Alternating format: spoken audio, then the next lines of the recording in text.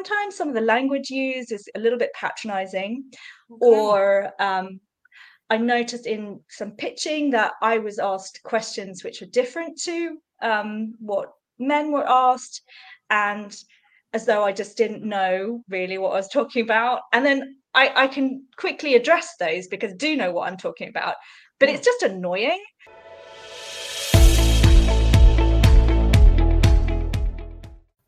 Hi, good afternoon, everybody, and welcome to our final episode of the Two Pence Worth series. Throughout this series so far, we have been hearing the stories, the successes, and the challenges of female founders in climate tech. I got inspired to do this series when I learnt the fact that in 2022, for every £1 of VC money, less than 2 pence went to companies with female founding teams. And considering that 20% of UK businesses are all female-led, you can see just how disproportionate that 2% of funding really is. So I wanted to try and do my part to shine a spotlight on the achievements of some amazing female founders in climate and try to provide a space where we could celebrate their wins, acknowledge the challenges that they face, but most importantly, share the resources, the advice and the tips that have helped them along the way. And today, to round out what has been a wonderful series, I am joined by Nikki Gaddo, founder of GoodMine. GoodMine is a circular platform helping us to throw away better, helping consumers to find the right places to take their unwanted stuff. An economist at heart, Nikki spent over 13 years working in investment banking before her passion for climate and sustainability led her into the world of sustainable finance and social impact funds. But it was a broken coffee machine during lockdown that fueled that fire in her, which became GoodMine. So, Nikki, thank you so much for joining me today. Thank you for having me. I'm very excited to be here. Good, my absolute pleasure. So we always kick off these episodes by asking our founders to tell us a bit more about their business. So I've given a very brief description of what GoodMine is, but in your own words, can you add a kind of a bit more flavour, I suppose, to what is GoodMine, what's the platform, what are you building, and who is it for? Okay, so I have a very long-winded way of explaining what GoodMine is, because actually something like we're building doesn't actually exist at the moment. And the main reason why it doesn't exist is because we're building something for the circular economy. And at the moment, everything is set up for a linear economy. So I appreciate that some people listening might not know what the difference is between a circular economy and a linear economy is. It's basically the concept of maximizing the resources that we have. So we all have to live on the same planet. There is a finite amount of resources. So we need to make sure that those resources are used really wisely. And so that comes from, making sure when we take something, we design it well. We're not designing anything that doesn't need to exist in the first place.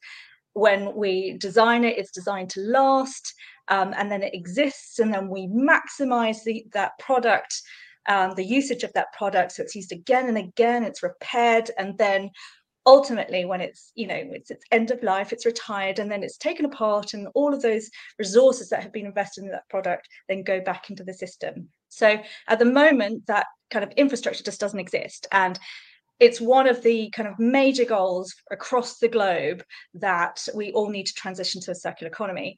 So there's a very long-winded way of getting to explain That's what helpful GoodMine is about, but context. we're just trying to implement some infrastructure that just doesn't exist. So when you buy a new product, at the moment, you buy it and then you own it, and then it's your responsibility to find how to get rid of that product if you don't need it anymore or it's broken. And then then it's up to the waste system to really figure out what to do with it, or you might be able to rehome it. The problem in transitioning to the circular economy, it's very, very confusing. I'm just talking in particular to kind of consumer products, which is where we're focused at, is because we buy stuff and we've got into the behavior of you buy stuff, you use it, and then when you no longer want it, you pass it on, and you've got your set ways of doing it. Maybe you take it to a charity shop, maybe you just take it to the household recycling center, maybe you leave it on the street. But there are so many options out there, and the circular ecosystem is growing every day. We've got some amazing innovators in the space, upcycling anything from inflatables to bicycle tires to there's a big push to enable repair as well. Yeah. And I come across these innovators all the time, and small businesses. There's a small business. One of the programs that I was working with, innovation programs, I came across this individual who wanted to set up a secondhand electronics shop, but he just didn't have any supply of the secondhand electronics shop because everybody takes it to the dump when something's not working, and he wanted to take broken stuff and repair it. So people just aren't aware of the innovation going on in the circular ecosystem, or where to take things. Yeah. So that's like my intro. And now what is GoodMine? So what we are building is basically an easy way to digitally connect those dots. So you, as let's say the custodian of a product, you've bought that product, you're owning it, you no longer want it. We kind of give you an easy way to do the right thing with that product by kind of directing you to the right place for the product in its current condition. So it's like a bit of a matchmaking platform for unwanted goods. So between the unwanted good and the ultimate destination, the best circular outcome for that product, so that we're always seeking to maximize the outcome for that product. Now, the crux is here is, we're totally non-judgmental, because people are busy and they need to, sustainable behaviors. Everybody wants to do that and aspires to do that, but there's lots of barriers to do it, because the system just isn't designed for that. It's designed for us to throw away. So we're making this really easy by creating an app for individuals just to use. So it's free, and you just search on it, and then you're kind of matched with your local best next user or recipient for your unwanted stuff. That's amazing. There, and so long and short. And that context is really helpful, because I think sometimes, actually, I know perhaps I can even be guilty of the fact that I exist in such an echo chamber of people that know all these terminology, like circular economy. So actually, to preface by giving that context is really valuable. So thank you for that. But yet that's so valuable, because there are so many times where I will have an item and I'll think, right, well, I'll take it to the charity shop, and they go, sorry, we don't accept those. And then beyond that, you think, well, I could put it on Facebook Marketplace. I could put it on Olio and see if anybody wants it on there. But beyond that, being able to connect with, local nurseries that would take children's toys, or a women's refuge that would take, clothing or whatever, is really, really useful. So that's amazing. I would definitely use it. Thank you. A new customer. Inspiration for it, because I mentioned in the intro there about it was a broken coffee machine during lockdown that made you go, why doesn't this exist? Talk me through that story, where the idea came from, and then that kind of early days of, because it was only 2021, wasn't it? So of getting this off the ground. Yeah. So my coffee machine, actually, like, my husband's Italian and he really cares about his coffee. And we had this quite fancy coffee machine that had done its service, and it just had a broken thermostat. So the coffee was not coming out the right temperature. And I was researching. Obviously everything was shut down, so this made it like multiple times more difficult, but we loved this coffee machine, and I was just trying to research how to fix it. So I contacted, there is a very useful repair directory in North London, so I checked there, emailed loads of people, nobody responded. I got in contact with a manufacturer who just basically said, can't do anything, no spare parts. And then I was like, why is this so hard? I just want my coffee machine fixed. I don't want a new one. I can see that it's all kind of, everything else is working. It's just that thermostat. I watched a guy on YouTube fixing one of these machines, and he's an expert, and he sliced his hand open when it was trying to open the casing. I was like, okay, I'm quite game for a lot of these things, but I'm not going to do that, because I don't trust myself not causing myself some massive injury. So that coffee machine sat in our living room for a whole year, just staring at me whilst I was working. I was doing some contracting at the time, and I couldn't get rid of it. And ultimately we had to take it to the household recycling, and it broke my heart, because I was quite attached to that coffee machine anyway, but it was just taking up space, and I literally had done everything I could, and I'm determined about these things. It defeated me. And I was just like, why is this so hard? And, when I was contacting the manufacturer and, the repair people, and one of the problems is like the thermostat wasn't available. And I started, me being like I like when I see a problem, I'm just like, why can't I fix this? So I started looking into like the legal obligations of manufacturers. And then that kind of led me down a rabbit hole into like looking into waste legislation, like why can't they be accountable? And then that kind of took me into like the waste strategy. Why, and some of the theory diagrams about the circular economy. Like I was aware of the circular economy, but probably not the terminology at the time. And so I did some trained myself up in circular economy. I was doing a certificate in ESG investing at the time. And all of these kind of little nuggets kind of connected, and I was like, okay, well, ESG, those guys who, like, ESG investing is when people doing investing in like good companies, good causes, but they actually need reporting and data in order to drive those investments. And then I looked and I was like, there's no data which is kind of informing people how to, like how to make good investments about waste. Why does that data not exist? And so I kept looking at all of these things, and I just saw this massive data gap, and I was like, why does that not exist? And then sitting that alongside like these theoretical diagrams, you've got the circular economy diagrams where you've got these beautiful butterflies, and things are meant to keep on going round.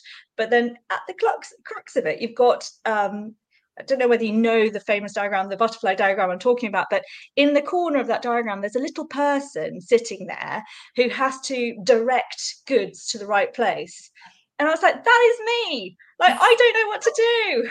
Like, that's me with my coffee machine. So this whole thing is connected, and I'm a bit of a systems thinker. So I was just like, all these things, data is not there, everybody's thinking that people know how to do this when actually they don't. I went into the policy, and when you look into this particular part of reuse and kind of redistribution, there's like this big fuzzy language where nobody really knows what to do, and it's because the data is not there. The data doesn't exist at all. Like, it's very segregated. And so I was like, okay, well, we need to find a way to consolidate that data, number one, for everybody's benefit, and then two was like thinking, how do I monetize that data? I can't, there are a couple organizations, mainly NGOs, who do try to consolidate some of that data, but that's not sustainable. We need like this as a system, like we need this ecosystem to exist. And so that is basically, it started at this coffee machine, but that is how like the whole kind of, it grew and grew and grew and grew into this massive vision. And I was like, okay, so let's try to start fixing this. And it is a complex problem, which means that in itself, GoodMine is a response which is quite complex in our business model and what we're building, but it's a complex response to a complex solution. But the outcomes and services that we're providing, so this easy kind of signposting service for consumers is quite intuitive. Like, when I describe it, everybody's like, oh yeah, it's a really needed service. Yet for councils, which is partly how we're going to launch. We're launching our pilot in a couple of weeks' time in Islington, so super excited about that. So we're partnering with councils who are interested in waste prevention to basically help us promote the tool and give the tool to their residents, so that they can collect the data, get a better picture of what's going on in their local economy, so that they can support individuals to set up circular businesses, identify gaps. Maybe there's a whole bunch of toasters in Islington that are getting ditched because there's no one around to fix them. And so you can only really kind of identify those opportunities when you can actually have the data to see those gaps. And then on top of that, then we're kind of the next stage, once we've got enough users, will be to kind of launch it into the retail sector, so that actually retailers have an additional engagement point with their customers, like you're adding additional value, you're helping them do the right thing, but equally you're getting the data to feed back into better products and better, supporting your customers to do the right thing with those products. So it's a whole ecosystem, but like we have to build it in little pieces, and it's very important that all of these stakeholders are involved, because there's no way that one person, like you can't just tell consumers, you must be able to take these things to the right people or places, because that's not fair. That's not like it's not solely the responsibility of the consumers to know what to do. So yeah, hopefully we're breaking down these kind of problems and just connecting the dots so that the whole system becomes that much easier. Yeah, absolutely. And you've recently, so you got this new pilot starting in a couple of weeks, which you mentioned with Islington Council, which is very exciting, and recently won a grant as well, right? Yes. Yeah. How was that process? Yeah, so I have to say the Innovate UK. So we've won 3 Innovate UK grants, which is incredible. We're so lucky to have got them because they're so competitive. But we've been very specific and targeted in terms of the competitions that we've applied for, just to make sure that we kind of invest the time in into the right kind of competitions, because these bids take a very long time to write. And the one that we've just won, which is the Net Zero Digital Accelerator, we applied for in collaboration with Islington Council. Okay. So, it was really key to have their support, and Islington Council have been amazing because they've been supporting us from like day one. They gave us our first kind of circular economy grant, which, so it feels really wonderful to kind of have gone round all like full circle to talk to them initially about the vision and what we wanted to build, and now actually to be able to trial it with them is so exciting. Yeah, that's fantastic. And how have you found, sort of as a woman going through this founder journey, and as a sole female founder as well, how's that experience been? And do you feel you've faced adversity being a woman on that journey, or how has it been for you? So I'd say, like, from my banking career, where you get quite hardened to being in a male dominated environment. So I have to say that experience has made me quite resilient. Yes. And I think it also made me not afraid to ask questions or ask for help, because what I was doing in banking, often I didn't know the answers. So I would go and just go and ask people. I'd find people who I think know the answer, and I would go and ask them. So in terms of seeking support, as a sole founder and a sole female founder, I found that, like, actually people have been quite forthcoming and wanting to offer me that soft support, which has been great.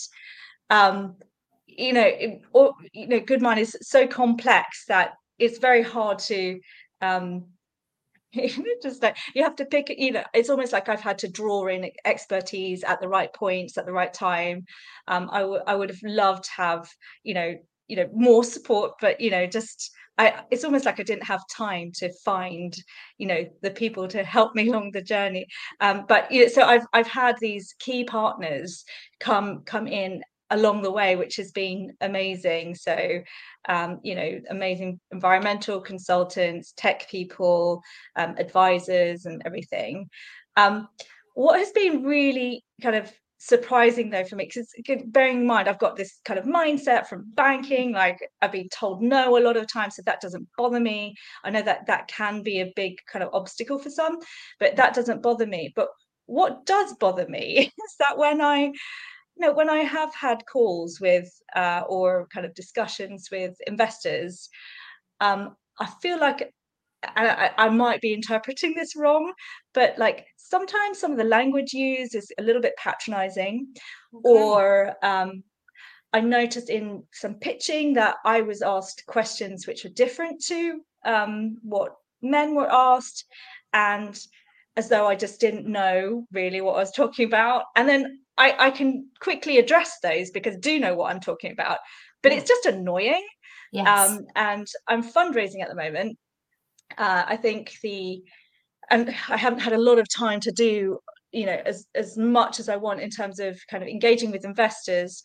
But as a sole founder, you already get this, no, we'd rather be working with kind of two founders because, Yeah. I guess, and I totally understand that it's like spreading the risk.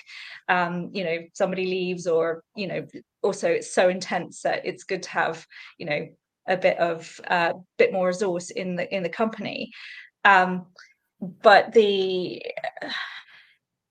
think the fundraising aspect is one where actually, when you said at the beginning all those stats about how little money gets to female founders, I feel like being a sole founder is like one obstacle in itself, which I can understand logically. The female founder element is just, I get asked these different questions. It's almost like I feel like there's this barrier, Yes. even before I've got there. And it's just hard, and it's frustrating, and I'm still raising, and maybe ask me in 6 months time whether it's different. But I just I would like to be going, in a nutshell, I think there's lots of soft support, but it's money. I need Yes. money. I know what I'm doing, I just need money.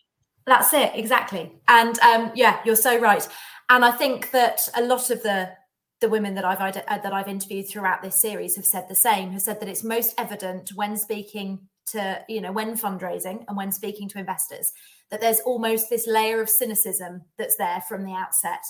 And it's almost like the investors are coming into the room going, right, my base point is no, but you need to convince me otherwise, rather than going in with my base point is yes, and I'm going to look for reasons to say no. Does that make sense? It's that sort of but it's sometimes some of the language. Like I remember my first call with VC, I was told, oh, your business sounds more like a project. And I'm like, I found that actually, I looked back at, it's something that stayed with me, so it bothered me. This is not like, I haven't built this as a project. I have worked very hard to make sure that we have a viable business model. I am monetizing based on actual other business models that I have seen succeed. Everything has been built using, not just like market research from, the product angle, but also looking at business models. Like, how do I go to market? How do You've got a degree in economics and 13 years in banking. You're not going to go into it for a hobby. No. So, I found that so rude. And, I guess, you just smile through it. People think that's an okay thing to say, but I found that very, like, don't say that. Don't ever say that to someone who's put so much into building a business. Absolutely. And I wonder if partly as you go through that fundraising journey, the background that you do have in banking and in economics will mean that perhaps you're going into that a little bit better prepared, even though than some female founders will. I've read a really interesting stat this week. I was doing some research for something, and it was a JP Morgan study that said that on average, female founders give away 10% more equity when fundraising than their male counterparts do, which I thought was really interesting. And I wonder why that is. Is that because women are generally going in perhaps less informed generally? I don't know, because they're less likely to have come from a banking or an investment or a financial background. Or is it that there is a sort of more of an unfair power dynamic in the negotiation, and therefore women are more likely to give away more? But yeah, it really surprised me. Know what? It might be generosity, right? So right now, like, I am very grateful for the help that I get, right? And for the right, person and the right support, I would give away equity. I've been in the fortunate situation where we've been majority grant funded, which has brought us here. And basically we've been grant funded because I haven't had access to any other sources of funding. Like, I haven't been able to find investors in any other way. So so actually, from my perspective, I've done very well in retaining quite a lot of equity. But or it might be trying to draw in kind of help, maybe a confidence issue because you want to share the burden more, and kind of not wanting to be so hardcore work-life balance. I do think there will be an element of not knowing what someone is worth, or how much to give away, and that's where I think advisors are really helpful. There's actually there's not that much online resource, which websites or anything that help you figure that stuff out, because it's to do with like the valuation of your business, the role, how long they're going to be there, the value that they're going to add, the skill set, and all this sort of stuff. And I come from a banking background, but the whole kind of equity kind of packages for founders or co-founders or like hiring staff is a totally new thing to me. And that's where like talking to people like yourselves and consultants and advisors has been really helpful, just to understand that. But again, there's not much online because people, I guess, at startups people come on at different times. But this is where you're more of an expert here than me, but it's just so opaque. Yeah, it is. You're right. It is. And it is, pulling all that information together is really difficult and time consuming. And yeah, there's a whole business there and someone streamlining that, right? Yeah. Ideas. So what are the resources that have helped you along the way, Nikki? Because we always round these episodes out by giving some really good kind of, I suppose, signposting that other female founders can use on their journeys. So the first resource that we ask people to give us is a people-based resource. So a network, a community, an organization that has supported you through your journey and that you would recommend to others. So I have a few. The more the better. I would give it, so I would, first of all, because I started GoodMine and I live in Islington, I would give a massive shout out to Islington Council. And that's like a really, maybe an unusual place to start, because I guess they were just, their kind of a local economies team and their waste team were just so supportive. And I think they were like, there's this crazy woman.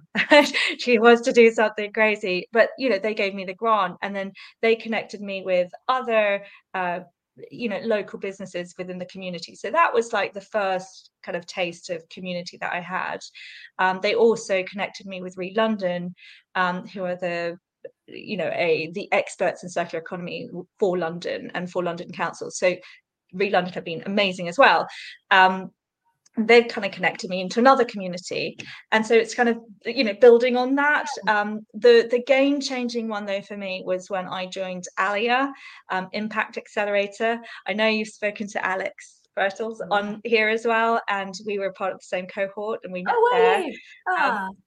So we are like that support network from Alia was fantastic.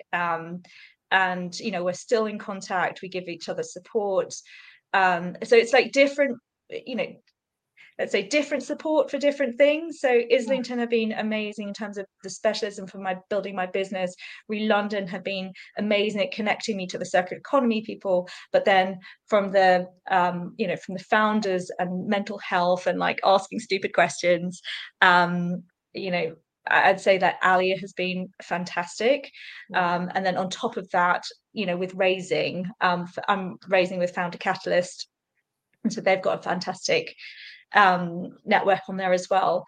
But the last one, I'm probably like hitting you with loads of them. The Female Founders Rise. That's had several mentions this series. Yeah.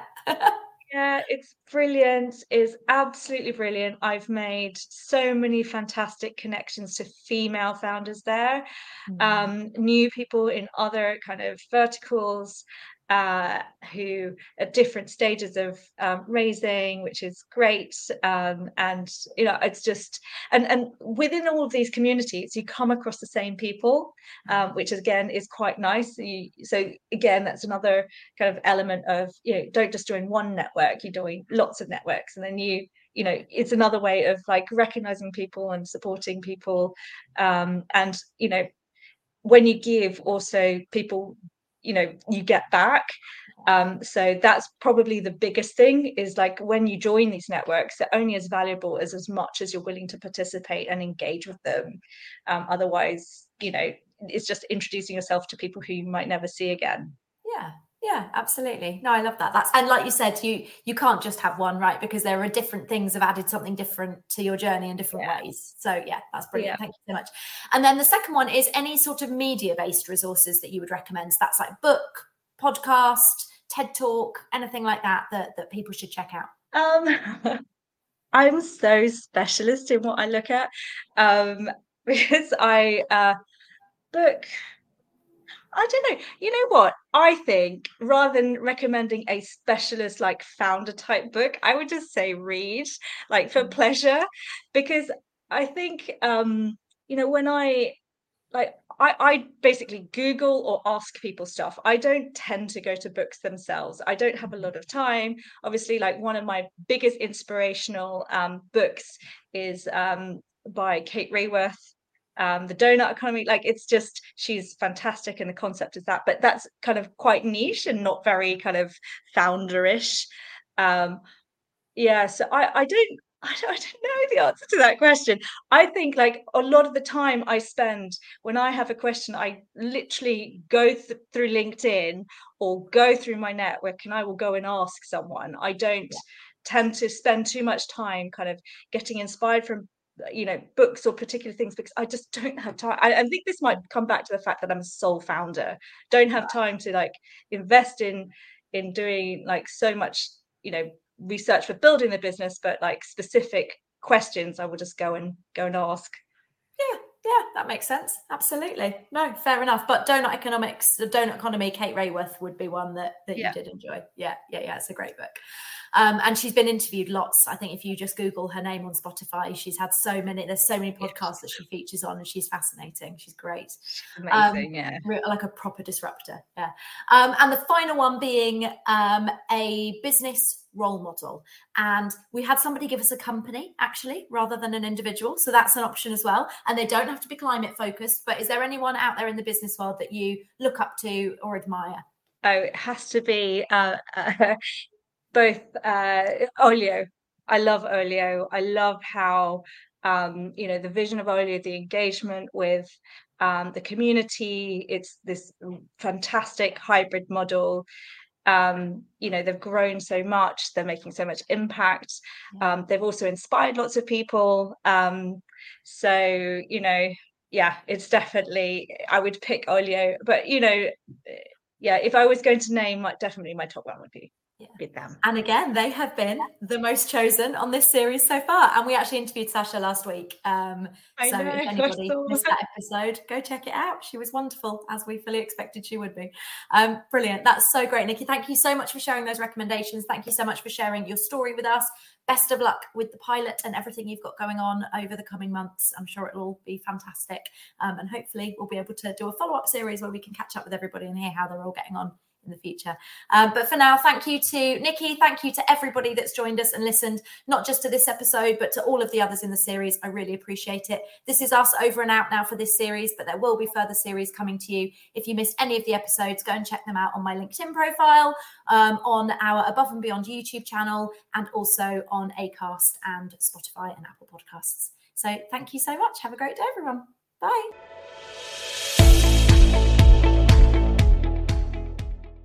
Thank you for listening. Please follow the show to be noted of all future episodes. We've also saved videos of all of our interviews over on the Above and Beyond YouTube channel. Check out the show notes to find the links to this and links to all of the resources mentioned on today's show.